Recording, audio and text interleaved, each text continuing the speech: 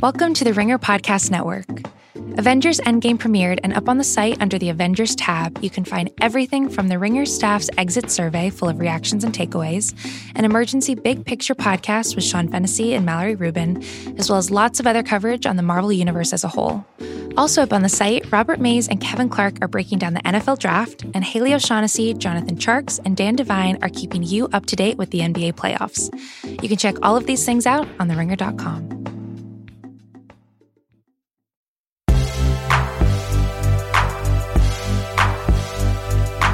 I'm Sean Fennessy, editor-in-chief of The Ringer, and this is The Big Picture, a conversation show about the end of movie-going culture as we know it. Just kidding, Avengers Endgame ruled and is better than Game of Thrones. I'm here with Chris Ryan and Amanda Dobbins. Hello, guys. That's what happens when you don't read the outline, Chris. I'm getting frisky. We're going to talk a little bit about Avengers and not Game of Thrones. If you want to listen to stuff about Game of Thrones, I encourage you to listen to Chris on The Watch. Maybe you can catch up on Talk the Thrones, which aired last night. Maybe you can check out Binge Mode later this week. You can hear all about the Battle of Winterfell and whether it worked or did not work. There is some dissension in the ranks here at The Ringer. Today we're talking MCU, not just the movie itself, but also the box office implications and what the aftermath of that means for summer movies. We're doing a little summer movie preview. Amanda and I will be chatting about it. But first, I thought that you guys are the perfect pair to chat with after doing a deep dive with Mallory Rubin, because Amanda, you're on the record as not being the biggest superhero movie fan in the world, but also someone who sees these films out of obligation and has developed a lot of feelings about them. And Chris, I tend to think you're the person who I'm most eager to hear what he thought about these movies every time you see them. So rude. I'm right here. Well, it's not that I don't respect your opinion, Amanda. I think it's very valuable, but you're operating from a base level of, I'm not so sure about this. Chris, I think if he can really go positive or negative. Sure, so time. I'm wondering what you guys thought. It's like I'm a newborn baby every time I enter a movie theater. Yes, but sort of like a Benjamin Button it's like, baby. Who brought this baby to the Endgame? Did you cry, Chris? Speaking of babies at Endgame? I did not cry. Okay. Amanda, did you cry? No, I didn't. It's astonishing. So I cried because I have feelings. All right. And so... Chris, what did you think? I had a feelings wave when Peter Parker and Tony Stark were reunited. Mm-hmm. At the end of the movie, I just felt like entirely at peace, which I think is ultimately what they wanted you to feel, which is that I was entirely at peace with the endeavor. I felt fine and okay about the amount of time I've spent thinking about these movies and seeing these movies over the years. I think it was really telling to listen to you and Mallory talk about it, because being a little bit older, I think that I don't quite have like the deep, passionate connection to it. It's not like a real make or break franchise for me in the way some others are.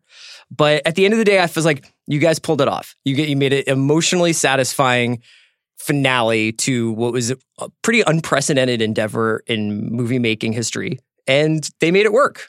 Amanda? Yeah, I thought it was a fitting conclusion to this experiment, for better and for worse in some ways. It certainly, there was a little bit of everything for everyone, including me. I mean, the last shot, I was delighted. I wouldn't say I was like crying or like deeply moved, but I was very excited to see Haley Atwell back and to see Cap.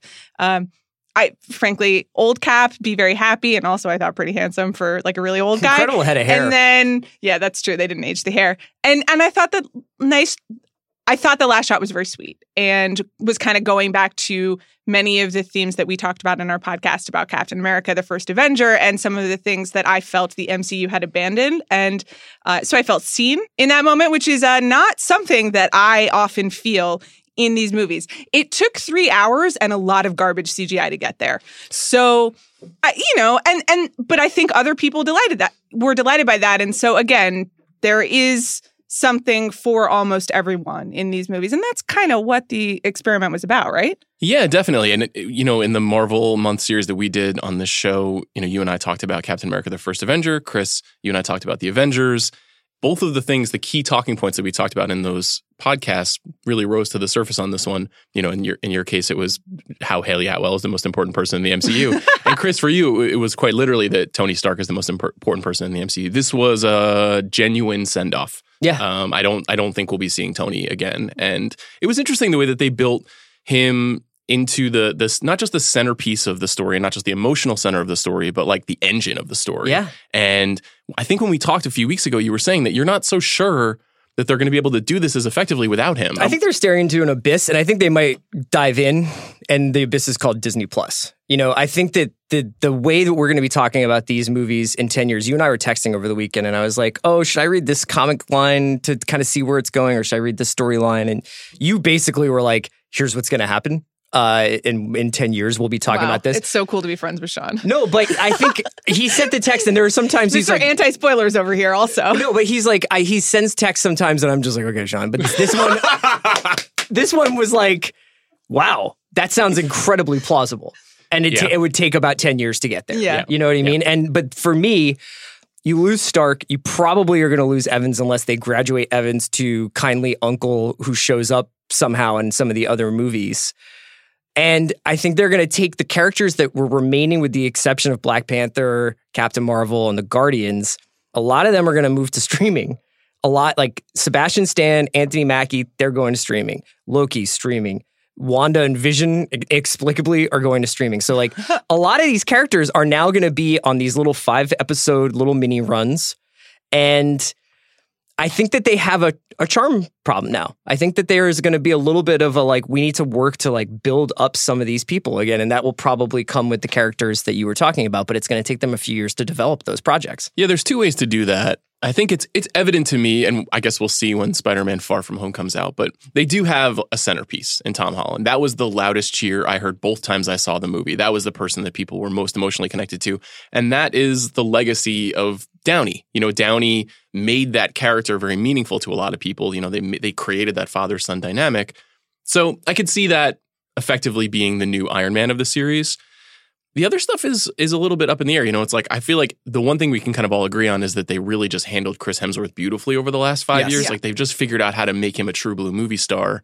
Amanda will talk a little bit about her enthusiasm for Men in Black International maybe later on this podcast. But to pair him up with Guardians of the Galaxy, which kind of seems like where they're going, is good on the one hand, because that sounds like it'll be a fun movie. Mal and I were very excited about it. It's a Golden State Warriors problem, though. That's exactly what I was going to say. To put Chris Pratt and Chris Hemsworth in the movie together, along with, Dave Bautista and Bradley Cooper and Vin Diesel, like, these are pretty powerful figures to just be putting it, sidelining into one movie. So it'll be interesting to see the way they position it. Amanda, I know you don't give a damn about what I think about how they're going to reposition, like, Secret Wars and the Fantastic Four and X-Men all into all of this what are universe. the Eternals?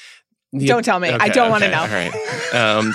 Well, one of them is going to be played by Angelina Jolie, and that movie is going to be directed by Chloe Zhao. So that's exciting. That's interesting. Yeah.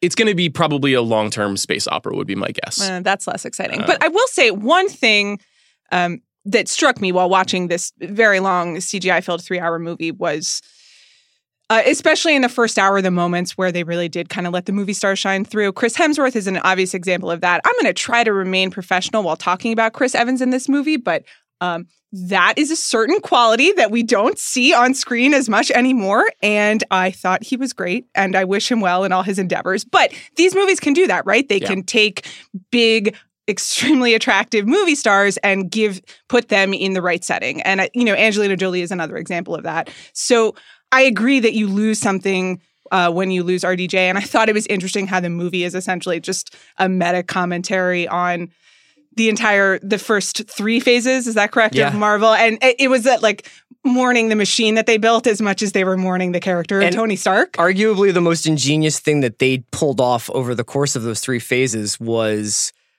convincing Downey with a ton of money after Iron Man 3 to just kind of come in as like a bullpen guy and just like liven up Civil War and Spider-Man and show up and just kind of do 25 minutes in these movies. To the extent in Spider-Man where it's like, it literally looks like he was there for 3 days, but he just smokes that entire movie that he's in.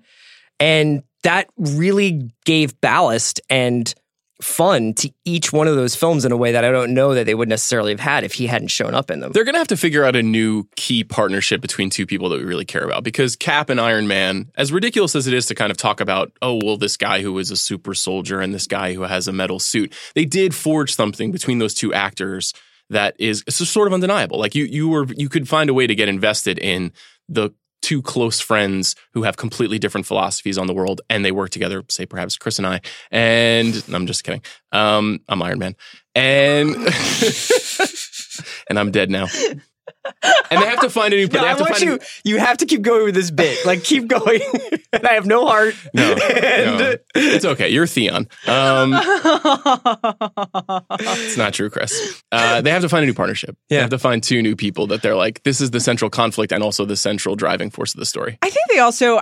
Tom Holland got the same. Chris and I saw it together, and Tom Holland got the same reaction. And in our theater, and my reaction when I saw him was like, "Oh, he's adorable." And part of the thing, Tom Holland, I think, Sean, speaks to your younger sister, who is like the star of this podcast, and they have the teen market down, but they kind of need a grown-up star. That was like the main thing that you lose for me with Tony Stark, and to a lesser extent with Cap, is like someone for anyone over the age of 25 to relate to. And these movies have had that 4-quadrant appeal. There is always someone corresponding that someone of any age can relate to if you try.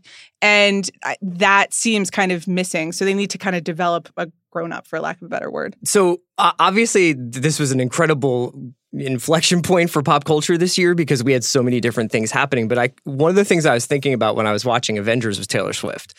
And the idea that with this new single, Taylor Swift seems to just be like, I'm going to just keep anointing future generations of 13-year-olds. Like, I'm focused on always having my core audience be like immediately teen girls, and that's who I'm, my base, right?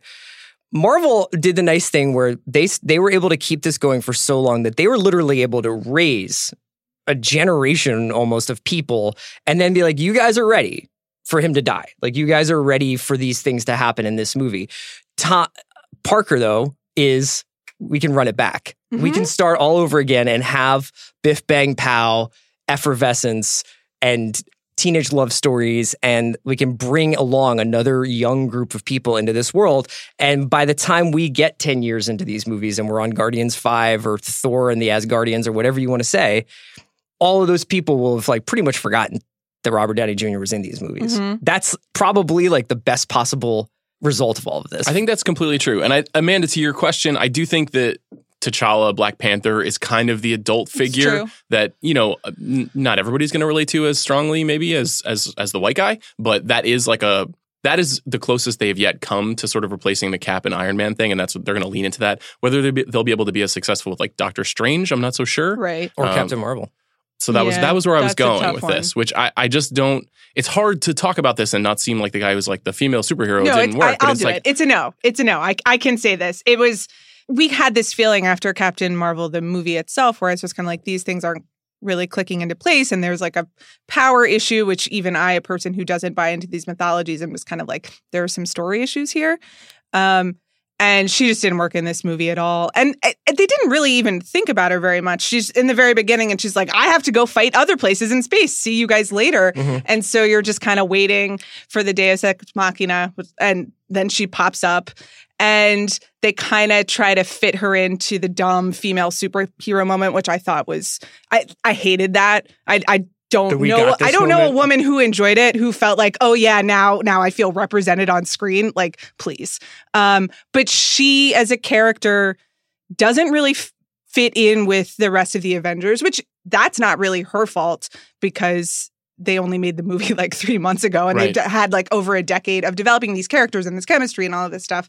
So, that does take time, but that's a very good point. Yeah, it's not working right now. Yeah, I saw someone suggest this online over the weekend, which is that I think that storyline and that character would have been better served to not have her own movie before the Avengers and to make her the Deus Ex Machina of this movie and essentially introduce her in full at the end of this movie to get you excited about learning her story. Endgame would have had to have been a totally different movie because she can't show up and fly through 7 spaceships and just like win the fight for them.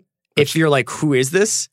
Right? Yeah, but I mean, she doesn't win the fight. Like if they had made her the winner of it's Tony who ends everything. Yeah, it's Tony's choice. It's his decision. It's the thing that he does. The movie always had to hinge on either him and Cap ending it. And you think it's going to be Cap when they're in that battle, near to the end of the movie before everybody comes back.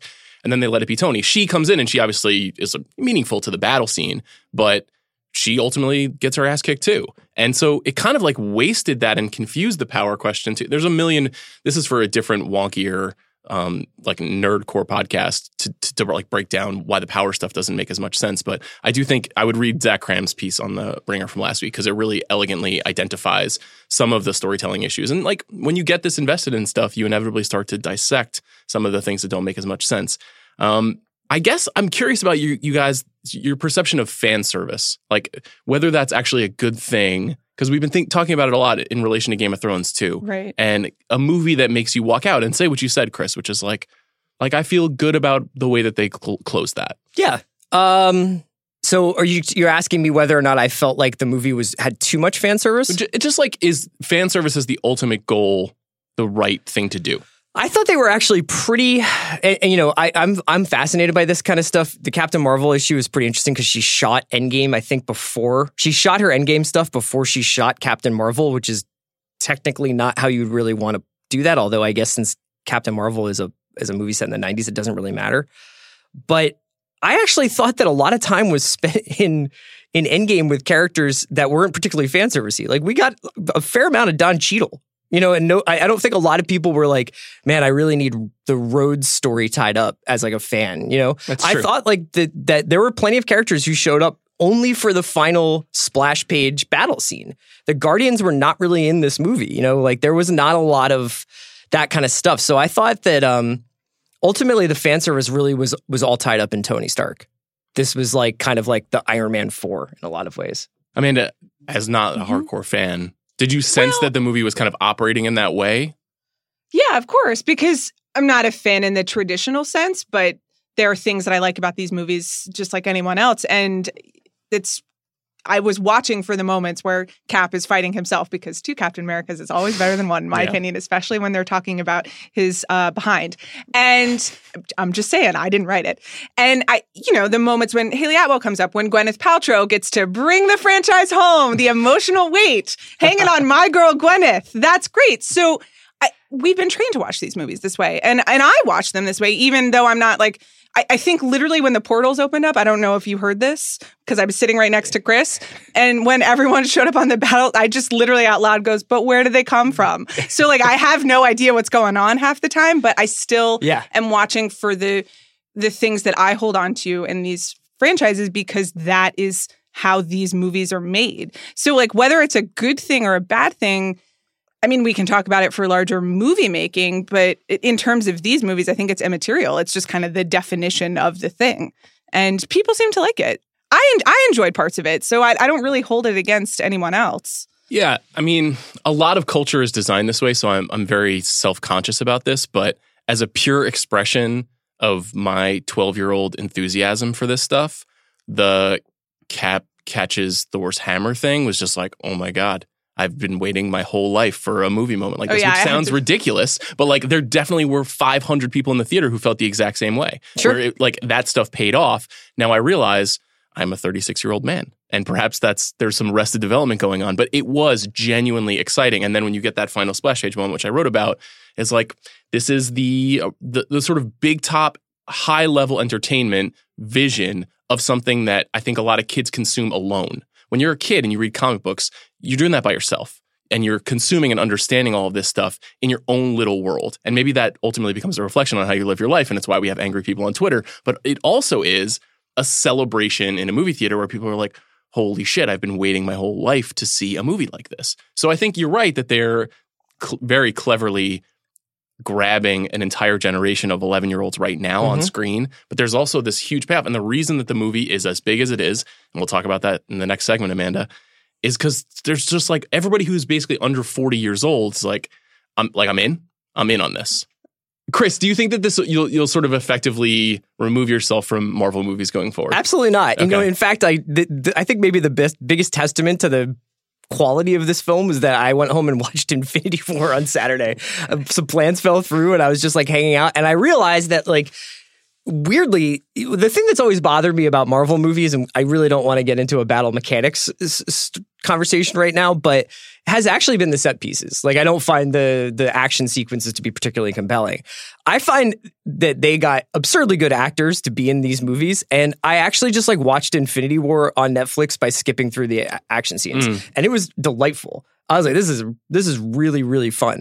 And I think that is actually probably how I will rewatch any of these movies going forward. And I'm happy to go check out the future of them. If anything, I think it becomes an unprecedented storytelling experiment now, because they are at the absolute pinnacle. They are at the top of Apex Mountain right now. So what do you do with that? And can you mint 10 new stars? And what do you do when people are like, I think that there actually is a craving for another Avengers right now. Like, I think that there is a craving for them to reassemble a massive team. Like, if we know anything about audiences, they're like, I enjoyed that feeling. Give it to me again. It's very true. So the idea that this is like, now we're done. Now we're going to go to streaming. Now this is, now we're going to take some time to recalibrate what we're doing here.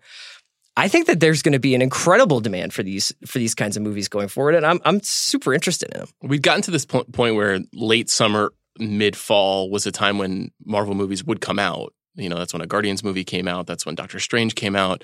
This fall, there wasn't a movie scheduled, and I thought that was weird. And it's because Disney Plus is coming. That is why they did that. That's why in November, they're just going to put 4 new Marvel series on.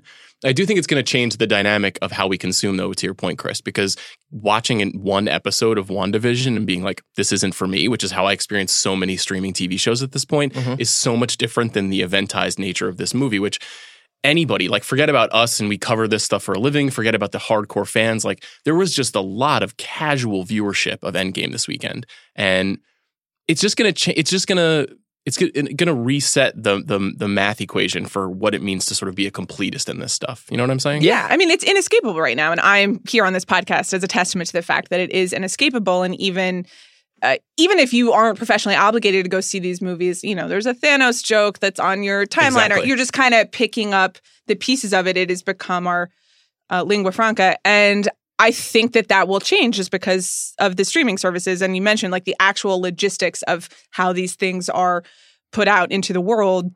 You will have to seek them out a little bit more. And you'll have to kind of put together your own syllabus of what you're seeing and what you know about and care about, which is very cool. If you're really interested in these things, I think it's like a really exciting time. And I think also if you're not particularly interested in all aspects of it, it's also exciting because like maybe I'll just watch the Angelina Jolie movie, or maybe, I do like Tom Holland. I really enjoyed Black Panther. I will never see another Guardians movie, though I guess if Chris Hemsworth is in it, maybe I will, So you can pick and choose and put things together, which is really, really interesting, but I don't think it'll take a long time for them to build to the level of event that they have now. And I'll be curious if they do. Yeah, and their television and streaming TV experiments in the past have had a minor league baseball kind of quality to them. I mean, for all the nice parts about the first season of Jessica Jones, like I just never really felt like those shows found their footing and then immediately fell into like, so there's now just going to be like an endless amount of Daredevil episodes to watch. Like they don't have the kind of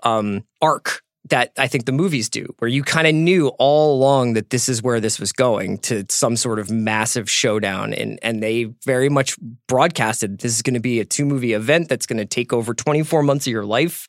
And in some ways, they completely engineered it to get the kind of results that they got this weekend. So it was just like, you have to go see this movie basically on Thursday if you don't want it ruined for you. And that's amazing. That's an amazing trick to pull on a culture that we're so distracted. There's so much stuff going on. There's NBA playoffs and Game of Thrones and Taylor Swift songs and the internet and everything else. And you're like, I got to stop everything I'm doing and see this in the first 48 hours that this entire thing is for nothing. That's nuts. We got. It's completely nuts. And in the next segment, we're going to talk about what exactly they did and how they accomplished it. Chris, thanks for coming on.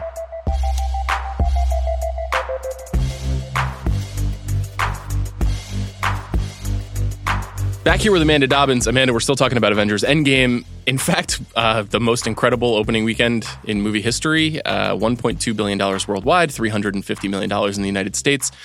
I would say if they hadn't completely changed the way that they show movies in America, this movie would not have been able to get to these numbers. But because they basically kept movie theaters open for 24 hours over the span of 72 to 96 hours, it's just made an enormous amount of money. Just generally, what was your reaction to seeing the number there? I wasn't surprised because at this point, this is what they're made for. Like anything less than a total box office domination and breaking records would have been a failure, which is an interesting spot to be in for Disney and Marvel. Yes. And in some ways, that's a lot of money. Good for them. They figured out how to get people to go to the movies, which is an increasingly difficult thing to do. That raises the sort of the key anxiety, though, of this movie's success, which is that what has been lost because of the scope and size of this movie at our local, the ArcLight Hollywood, there are 14 screens. And there are almost never fewer than 10 movies showing at any time. ArcLight Hollywood, one of the best theaters in the country. They show a really fine combination, I think, of blockbusters, high tension stuff, and also your smaller indies, your smaller distributors putting films in theaters on opening weekend. It's often the theater you go to when there's like a movie opening in 3 screens across the country. There were only 5 movies playing there this weekend. And I would say 2 of the 5 were only having 1 or 2 showings. And there were 30, 40, 50 plus showings of Avengers Endgame, which is a 3-hour movie. So your choices were very limited. Yes. And while I love Avengers Endgame and have been proselytizing about it for now what feels now like a week, something is inevitably lost, which is just that you just can't see other movies. Is this inherently a bad thing that there is a movie that is this dominant and resetting the conversation about what success is in movies? I suppose so, but I just can't really... Marvel and superhero movies are definitely part of the phenomenon here, but I just can't see them as the thing to blame. I think it's a result of a larger technological change. It's just like streaming services and on-demand and televisions exist. They do. They're here, and we can talk about, technology and capitalism and all of the things that, all the consequences there, but it's just we consume movies and we consume culture in different ways. And people just do not go to the theaters as much because they have so many options at home. Like, as you said, there were 5 movies at the ArcLight this weekend, so you didn't have much choice. But Lord, you had every movie in the world available at home if you have just 1 or 2 streaming options. Yeah. So, it's really complicated, and I don't think it's all necessarily for the better. I love going to the movies, and I do think that the amount of choice that we have at movie theaters is going to continue to decrease until there's just a fundamental rearrangement of the movie theater system, which is something that we should talk about. But is it Endgame's fault, or did they just figure out how to game the system? Yeah, I think it is certainly more the latter. And I'm happy to hear you say that. I thought you really clarified the feeling, because there was a lot of conflation this weekend among people who are sort of interested in box office performance and also the future of cinema, for lack of a better word, that we've lost this entire class of mid-budget movie because these event movies have taken over. I would argue that that's not entirely true. I think if you look at the films that are rolled out across the year, there are certainly fewer mid-budget movies and there are more blockbusters. And more blockbusters are successful, but I don't think that's the studio's fault per se, or the corporations that even own the studios per se. I would say that in some ways, studios have figured out how to make big movies better and wider and appeal to more people. And they shouldn't necessarily be penalized for that. But this is sort of a 50 to 60 year spanning story. It's about Gulf and Western buying Paramount. It's about massive corporations and how they have to feed their shareholders that, didn't start with Marvel. It didn't start with the Fast and the Furious. It didn't start with even with a company like Disney. It started a long time ago when making money to make movies was important. And movies are made to make money, unfortunately, for the most part. And so this is an inevitable downside to that. I guess, do you see a world where this moment is undone somehow? Because I've been hearing a lot of people say this, and it's very wise. Movie genre dominance is very cyclical. In the 50s and 60s, it was Westerns and it was musicals. And that just seemed like the future of movies forevermore. And then the 70s come along, and then all of a sudden, movies like Easy Rider and The Godfather are at the vanguard, not just of critical acclaim, but financial profit. And then Jaws and Star Wars, and then Die Hard and The Terminator. And that, the kind of movie that is successful, that is the most dominant, changes over time. Yeah. And Titanic is only 22 years ago. It's not that long ago. Right. Will there be a time where we circle back here, or is theatrical moviegoing irrevocably changed? I think we're talking about 2 things, because I think there is a genre cycle. And, I was thinking a lot about how this is a teenage generation's Titanic, for lack of a better word. There are a lot of teenagers who will go see this 3 and 4 and 5 times, and it's 3 hours long, and there's a really hot guy. My sister and I, who I've talked about here on the show before, basically did a 45-minute solo podcast over the weekend where we just Release the tapes. Just talked Release the tapes. About everything that happened. She and I agreed on literally every storytelling choice. It was amazing. Right. We are truly blood relatives. And you're right. It is Titanic for her. Yeah. She had the same emotional reaction. She had the same eagerness to see it again right away. She's invested herself in the cultural life of all of these characters, which is, right. That's always going to happen, right? Right. And so some of that is just kind of timing and a once-in-a-generation thing. I think to your point of there are genre cycles, all of that comes and goes. I think that's separate from movie going as an event because, and again, just to go back to this idea of the role that going to the movies plays in in culture right now has really changed because of the other options that you have. And I was thinking a lot about, because this movie is released by Disney and there are so many other Disney movies coming out this year that are going to be the big ticket box offices. You've got Lion King, you've got Aladdin, you've got Star Wars. Disney also runs amusement parks. And I was just thinking a lot about how they've turned movie theaters into an extension of their amusement parks. And you go and you spend a lot of money and it's an event for your family and you don't do it all the time. So I don't know how you undo that. Because you really train people to think of it that way, and it's exciting, and that has its role as well. I don't know what that means for people who would like to go see like High Life on a Tuesday afternoon, It means you have fewer screens to see it on, more than likely. Right, but the flip side, did you ever have that many screens to go see High Life on a Tuesday afternoon? You didn't. The indie box office has always been a highly specialized and like subsidized. It's never been a moneymaker. It's always been people who like care about cinema and are trying to create a space for people who also like care about capital C cinema to see it. And that's great and really has value, and I hope that exists, but they just seem so unrelated at this point. And the only way that they're related right now is because of the business of movie theaters, which, you know what? That's going to have to change. Like the movie theater business is going to have to change in some way. And it's like wild that they've managed to survive for this long, given all of the threats and Netflix and just the way people consume movies. So it'll change, but I don't know. I don't think that like Endgame killed the indie movie. I don't think so either. Let's riff on that idea about sort of how that business has to change a little bit, because last year the box office had a surprising and a massive bump up over the previous year in terms of performance. A lot of that I think was attributed to Black Panther and Infinity War having unbelievable, unprecedented success early in the year. And so inevitably what happened towards the end of the year, movies like Bohemian Rhapsody, A Star is Born, these movies that like they felt like icing on the cake in some ways.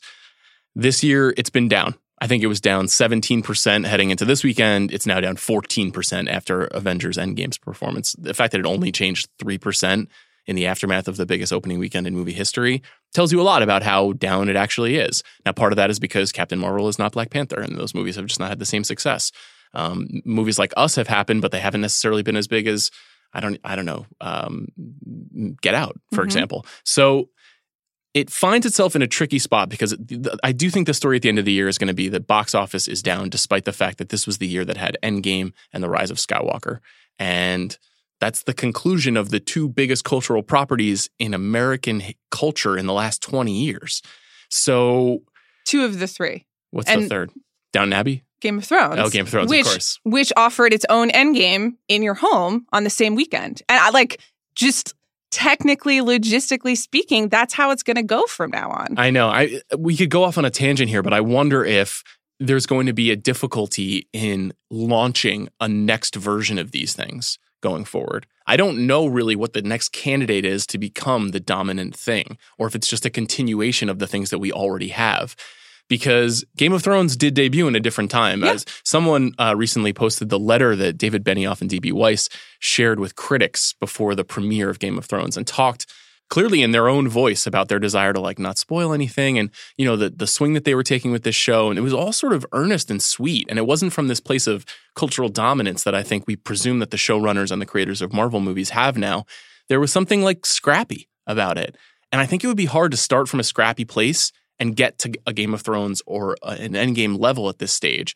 So I almost think that the box office has a lot to look forward to because I don't know that there will be another Star Wars that's going to come along. Maybe I'm being naive about that. Well, isn't there The Mandalorian on Disney Plus? That's a TV show. Sure, but people will just spend their time there. Yes. I think you're right. Alyssa Beresnack wrote a great piece for us before Game of Thrones started, and it was called How Game of Thrones became the last piece of the monoculture. And it illustrates pretty well a lot of the things you're talking about. It's just a confluence of cultural and technological events that they captured the attention for the last time. And it's going to be really hard to get that many people in one place at one time to launch something new. So I think to an extent, you will just be iterating on previous things that already have a built-in fan base. And that's why Disney has such a leg up on everyone else, because it's literally Disney and people just respond to that word, and they don't respond to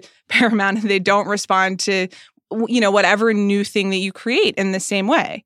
One of the data points that was shared over the weekend too, I think by Brooks Barnes in the New York Times, was that Sony, Paramount, and Lionsgate, 3 of the now 5 big studios, represent fewer than 20% of the total box office take so far this year, which is I think a record low. And to your point about Disney, they're edging into a level of dominance that makes them a singular provider. Mm-hmm. And it's hard to know whether that's a bad thing. We don't yet know yet. Obviously, they're laying people off as they absorb Fox, and they're reconstituting their business, and they have all of these properties now. And with it comes this dicey business conversation, which started a couple of weeks ago when Abigail Disney, who I believe is the daughter of Roy Disney, who is the nephew of Walt Disney, the founder of Disney, started a tweet thread about Bob Iger's compensation. Bob Iger, I think, made $65 million last year. He is, of course, the CEO and the chairman of Disney. And he's the person considered most responsible for the acquisition of Marvel and Lucasfilm and Fox. He's the person who pushed for that. Marvel, of course, was acquired for $4 billion. And it looks like Endgame's going to make close to $4 billion. Yeah. So that was a very savvy investment on his part. In some ways, he should be rewarded. Abigail Disney's point was that the wages company-wide should be raised. People should be earning more money inside the company because of this extraordinary success. And then so what you have is this anxiety outside of Hollywood where you have the Sonys and the Lionsgates of the world saying, like, we can't get a piece of this pie anymore because Disney keeps eating everything. Then you've got this concern from the board and from relatives of Disney saying, like, well, the way that we're dispersing some of these profits is complicated and maybe not fair. And so it's this incredibly convulsive moment for a company that is having success the likes of which I don't think any entertainment company has ever seen. Do you think that there's anything to the idea that a company like Disney is pursuing a genuine monopoly and should be broken up in any way? Probably, in the sense that I believe in breaking up all monopolies. I mean, I don't know how much of a capitalist thing you want to get into here, but yes, I think that Disney probably has its own issues, and I kind of side with Abigail Disney on this, and it's definitely squeezing out all over the movie competition. We haven't talked about Netflix yet. And it's just, right. This is in some ways a culling and a rearranging of Hollywood powers because of the way that business and technology has changed. So Paramount and Sony, tough break, but that is sometimes how capitalism works, often for the worse. I think that in 5 years, we will be talking about Disney, Netflix, maybe Apple, though that'll be interesting. Who else am I forgetting? One of the cell phone companies. It's like everything is being rearranged. Yeah. I mean, Warner Media and whatever they end up doing, plus whatever NBC Universal ends up doing. Exactly. Those companies all have plans for streaming services of their own in an effort to combat Netflix and Amazon and Apple. And you're right. That's a perfect segue because Disney has been fighting basically a 10-front war for the last 20 years because of their theme park business that you talked about, because of their merchandising business, because of their long-running television business. They have networks that they own. They own ESPN. They own the Disney Channel. They own ABC.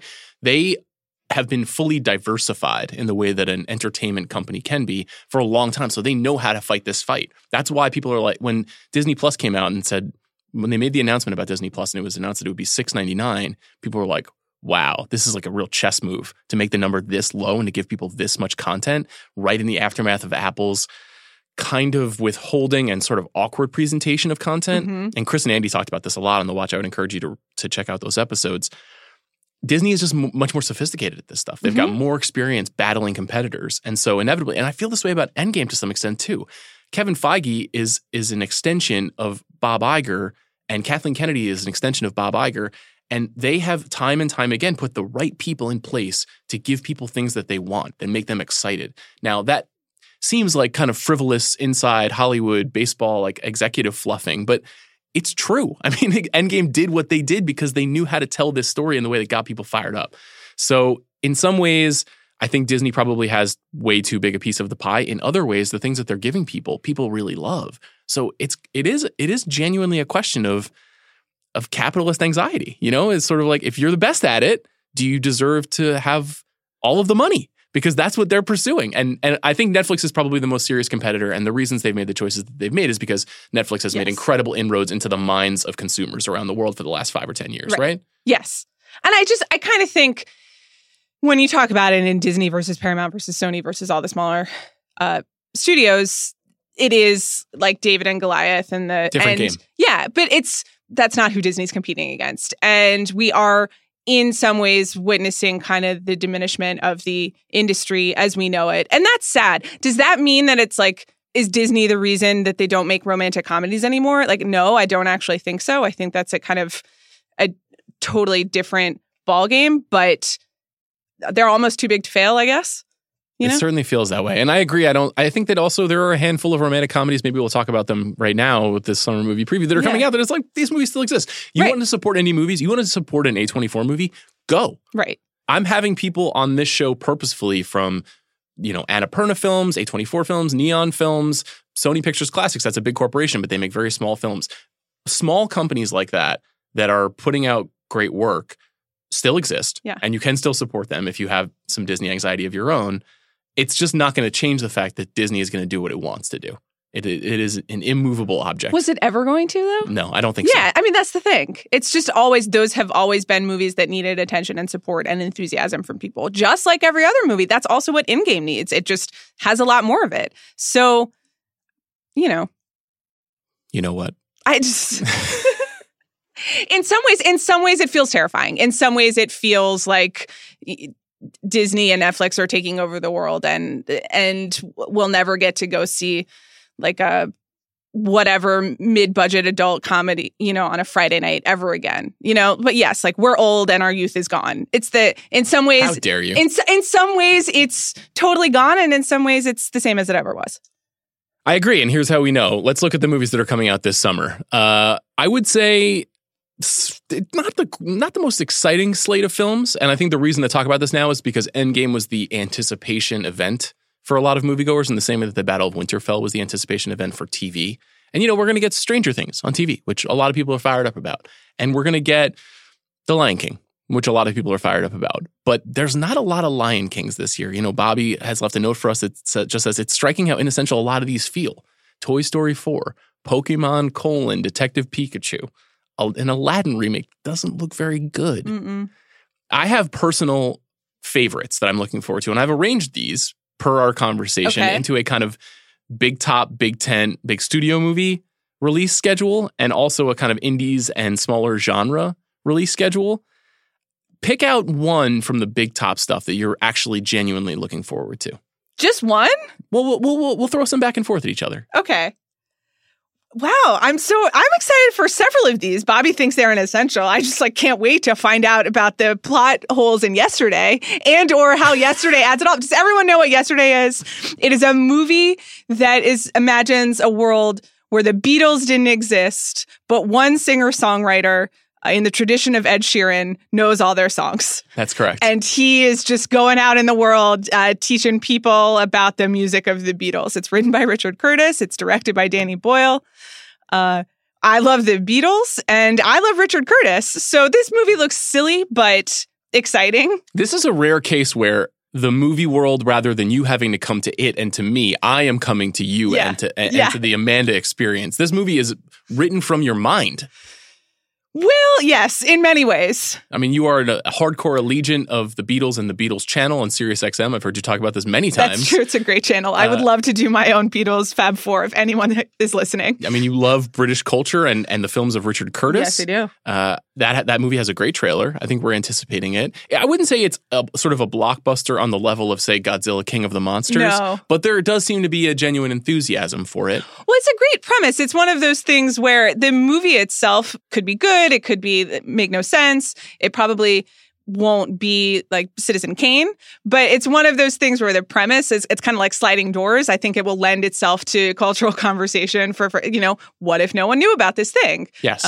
Which is fun. And it lends itself to that kind of pre-investment and that really fuels movies at this point. Like there's a lot of chatter on the internet about it and on The Ringer because we were just like, lol, does this mean, that the Manson murders never happened or whatever? So it's perfect for us, and it's also perfect for this conversation that we're having because it's a mid-budget movie. Yeah. It's a high-concept mid-budget movie. And unfortunately, I think to make a mid-budget movie an event, you might have to get the Beatles involved, which is kind of a testament to some of the frustrations that we're talking about. Nevertheless, great idea. Danny Boyle, who I think doesn't make bad movies. I think you can say that some of his movies are more successful than others, but I think every movie he's ever made is trying to do something unique, which I really appreciate. He is a genuine auteur working inside of a studio movie. So I really look forward to this. I know you're really looking forward to Rocket Man too. Yes! I would say that I'm not. Why not? What do you have against Elton John? You and I have a differing philosophy on how best to execute a movie like this. I don't think letting the actors sing is necessarily the answer. Okay. And I have some doubts about Taron Egerton singing Elton John. Can we just say, because that is famously based on my opposition to Rami Malek winning Best Actor at the Quite Oscars famously. last year. Yeah, within this universe it is. How are you feeling about Rami Malek winning Best Actor for Bohemian Rhapsody? It's just not aging well. No, it's not. It's literally, it's April. It's only like 3 months out. No, Rami Malek is really talented, and I look forward to seeing what he does in the Bond movie, but it's just not aging well. Yeah. So why not try it? Why not try the other side? Let him sing. Yeah, I guess. You're also more of an Elton John head than I am, I think, too. I love Elton John. I saw his farewell tour. It was fantastic. You want to bet he'll be back? I bet you he'll be back on stage. I'm sure that he will. It just was like 3 hours of, he's like, the farewell tour is still going on for another year, I think. But I'm going to give you one that I don't think you're going to be as excited about. Okay. John Wick 3. I'm excited for everyone who's excited about it. I kind of understand these intellectually, and I think that that's where I'll leave it. In the same way that Yesterday feels very designed for The Ringer, John Wick 3 is very designed for The Ringer. I think that one of the things that has happened to some of these movies is that the people who make them get smarter as they go along. We saw this with the Fast and the Furious. In some ways, we saw this with the MCU. I haven't seen John Wick 3 yet. A few people I know have, including our pal Shea Serrano. He was a huge fan. Yes. And there's just something in the construction and the casting of these movies that gets you excited about every episodic moment. And if you go in knowing that this won't be the conclusion of the John Wick story, that you're there to have fun and that you're there for the set pieces and that you're there for the weird mythology that they've built around this hotel, it's probably just going to be incredibly satisfying. And it's a much lower stakes kind of franchise experience. Yeah. But these movies are often like beautifully made. Well, that's as I understand it, which is that the John Wick series isolates something that, like ridiculous action and a part of movies that many people feel really passionately about and just applies like a lot of art and humor and enthusiasm to them and is the best possible version of and commentary on them at the same time. Yes. And that's great. That's in my wheelhouse, except that I go to the bathroom during action sequences because it's just not how my brain is wired. Right. But I think it's extremely cool that exists for the people who care about it. And also it is one of those things where it does lend itself to the internet and investing in it ahead of time in the discussion of it, which is part of what fuels a successful movie at this point, of people being able to, of it living past like the 2 hours you spend in the theater. So that's a good segue to a feeling that I had, that just an enormous amount of empathy I had for you when I went to go see the movie. Write down the day and time that you heard Sean say that. I saw Detective Pikachu recently, and I didn't think it was bad. I thought it was well made and entertaining in its way, but I felt like a person who had wandered into a Star Wars movie not having ever heard of Star Wars. And I saw the movie with a lot of Pokemon enthusiasts, I suppose. And so there were, similar to Endgame, there were moments where people were roaring with laughter or screaming characters' names, or just the sight of a Pokemon character got them excited. And I don't know anything about that world at all. I don't know. I couldn't name a single Pokemon character. Right. So I felt as if I had been dropped into a different timeline. Right. So can I just say I accept and appreciate your empathy, but I think Star Wars is not the example there. The MCU is the example, right, because what Star Wars does and what makes it amazing is that you can be dropped in and you have no idea, who the little weird alien creature is, but you understand. I mean, it's the hero's journey, right? It has like really basic foundational myths and pacing that it's using, and it is also, they're just really beautifully made, so you don't actually need the external references and to understand it, which is why I'm always really moved by Star Wars. MCU, you have to bring the knowledge. You have to know what's happening, and you have to have seen the other movies. It's serialized. You're right. It is much more MCU, and part of the payoff of the Endgame splash page moment was feeling like I know every single character in the frame, and they're all together, and how rewarding. And I was have to have that, but I know. And meanwhile, I was like, where did they all come from? Who's that guy? And why does it look like a troll vomited? And and that's because it is evoking the comic book palette, and that's great. And it meant a lot to you, and it meant a lot to your sister. And I was like, cool. When are we going to get back to Captain America in his dad fit? Detective Pikachu is operating at a different scale. It's a much smaller movie. It's basically like a Humphrey Bogart movie with Pokemon. Well, and I mean, I'm kind of like, I'm curious. Well, I wouldn't say it's as effective as a Humphrey Bogart movie, but it's trying to do that inside of a world that needs a lot of explanation. Maybe we'll talk more about it later in the future, maybe not. We're definitely going to talk more about Longshot. I don't want to spoil too much of that. That's coming very soon. That is this Friday. Later this week, we're going to have a career arc episode about our beloved Charlize Theron. Yes. And I also had a conversation with Jonathan Levine, who directed Longshot, who in our conversation talked a lot about the anxiety of releasing a movie into a world where Endgame exists. And that is part of it. The rest of the movies here on this list, for the most part, are, Godzilla King of the Monsters and Aladdin and Toy Story 4, which, even though that's sort of a sweet and small story, is a big-ass Pixar movie.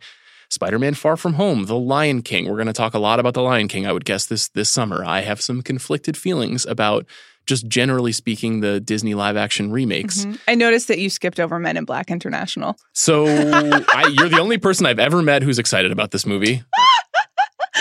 I saw Men in Black International. The trailer for it played before Endgame, and I saw it with Chris Ryan and my husband and our friend Jeff. And I think basically the entire theater was silent through the trailer, and it's just me cracking up. I guess Men in Black, the original Men in Black, hit when I was the right age. Is Men in Black your MCU? I mean, no, but I do have memories of seeing them, and it's a reference point. This is a great cell phone. Well, I don't know. It's not my MCU because I don't know the names of any of the people, but... How Men in Black Taught Me to Be Weird by Amanda Dobbins. Yeah. It's also just Chris Hemsworth. Extremely charming. Yeah. I will watch him be funny. He's good. I love him and Tessa Thompson. I think they're great. This movie Emma Thompson is also in it. Emma Thompson, she's good. She's good. Maybe... No, I mean, it's not going to be good and no one's going to see it, but I laughed at the trailer. And what's funny is that I really laughed at the trailer and will I see this movie? If they invite me to a screening, sure. But otherwise, will I be able to drag anyone that I love to go see it with me on a Saturday afternoon? No. The last two movies on this list, I think, are the two I'm most looking forward to. And they're two different versions of the conversation that we're having. Mm-hmm. One of them is Once Upon a Time in Hollywood, which is Tarantino's movie. We've mentioned it a few times on this show. It doesn't need a lot of explication. But it is the thing we're talking about. It's a mid-budget drama with movie stars from a celebrated filmmaker releasing right into the middle of the summer. This can still happen. You might have to be Quentin Tarantino to make it happen, but it can still happen. Right. I watched the trailer again last night. I was like, I'm in. I can't wait. Teleport me to this movie immediately. I have expressed my reservations about the particular topic that they have chosen. It's an interesting moment for Quentin Tarantino specifically to be making a film about Sharon Tate. But, put that aside, Leonardo DiCaprio, Brad Pitt, Tarantino, who I like against, every instinct in my body. He's an extraordinary filmmaker. So I'm excited. It will be fraught. Every Tarantino project is fraught. There will be controversy. There will be emotional complication. There will be literal, maybe even legal complication. You never know. Yeah. But if it's not entertaining, I'll be stunned. And then the second one's Hobbs and Shaw, which shouldn't be good and looks amazing. If you haven't watched the trailer recap that Shay and Jason Concepcion and Chris Ryan and Bill Simmons did, I would encourage you to do that. It's just a great trailer.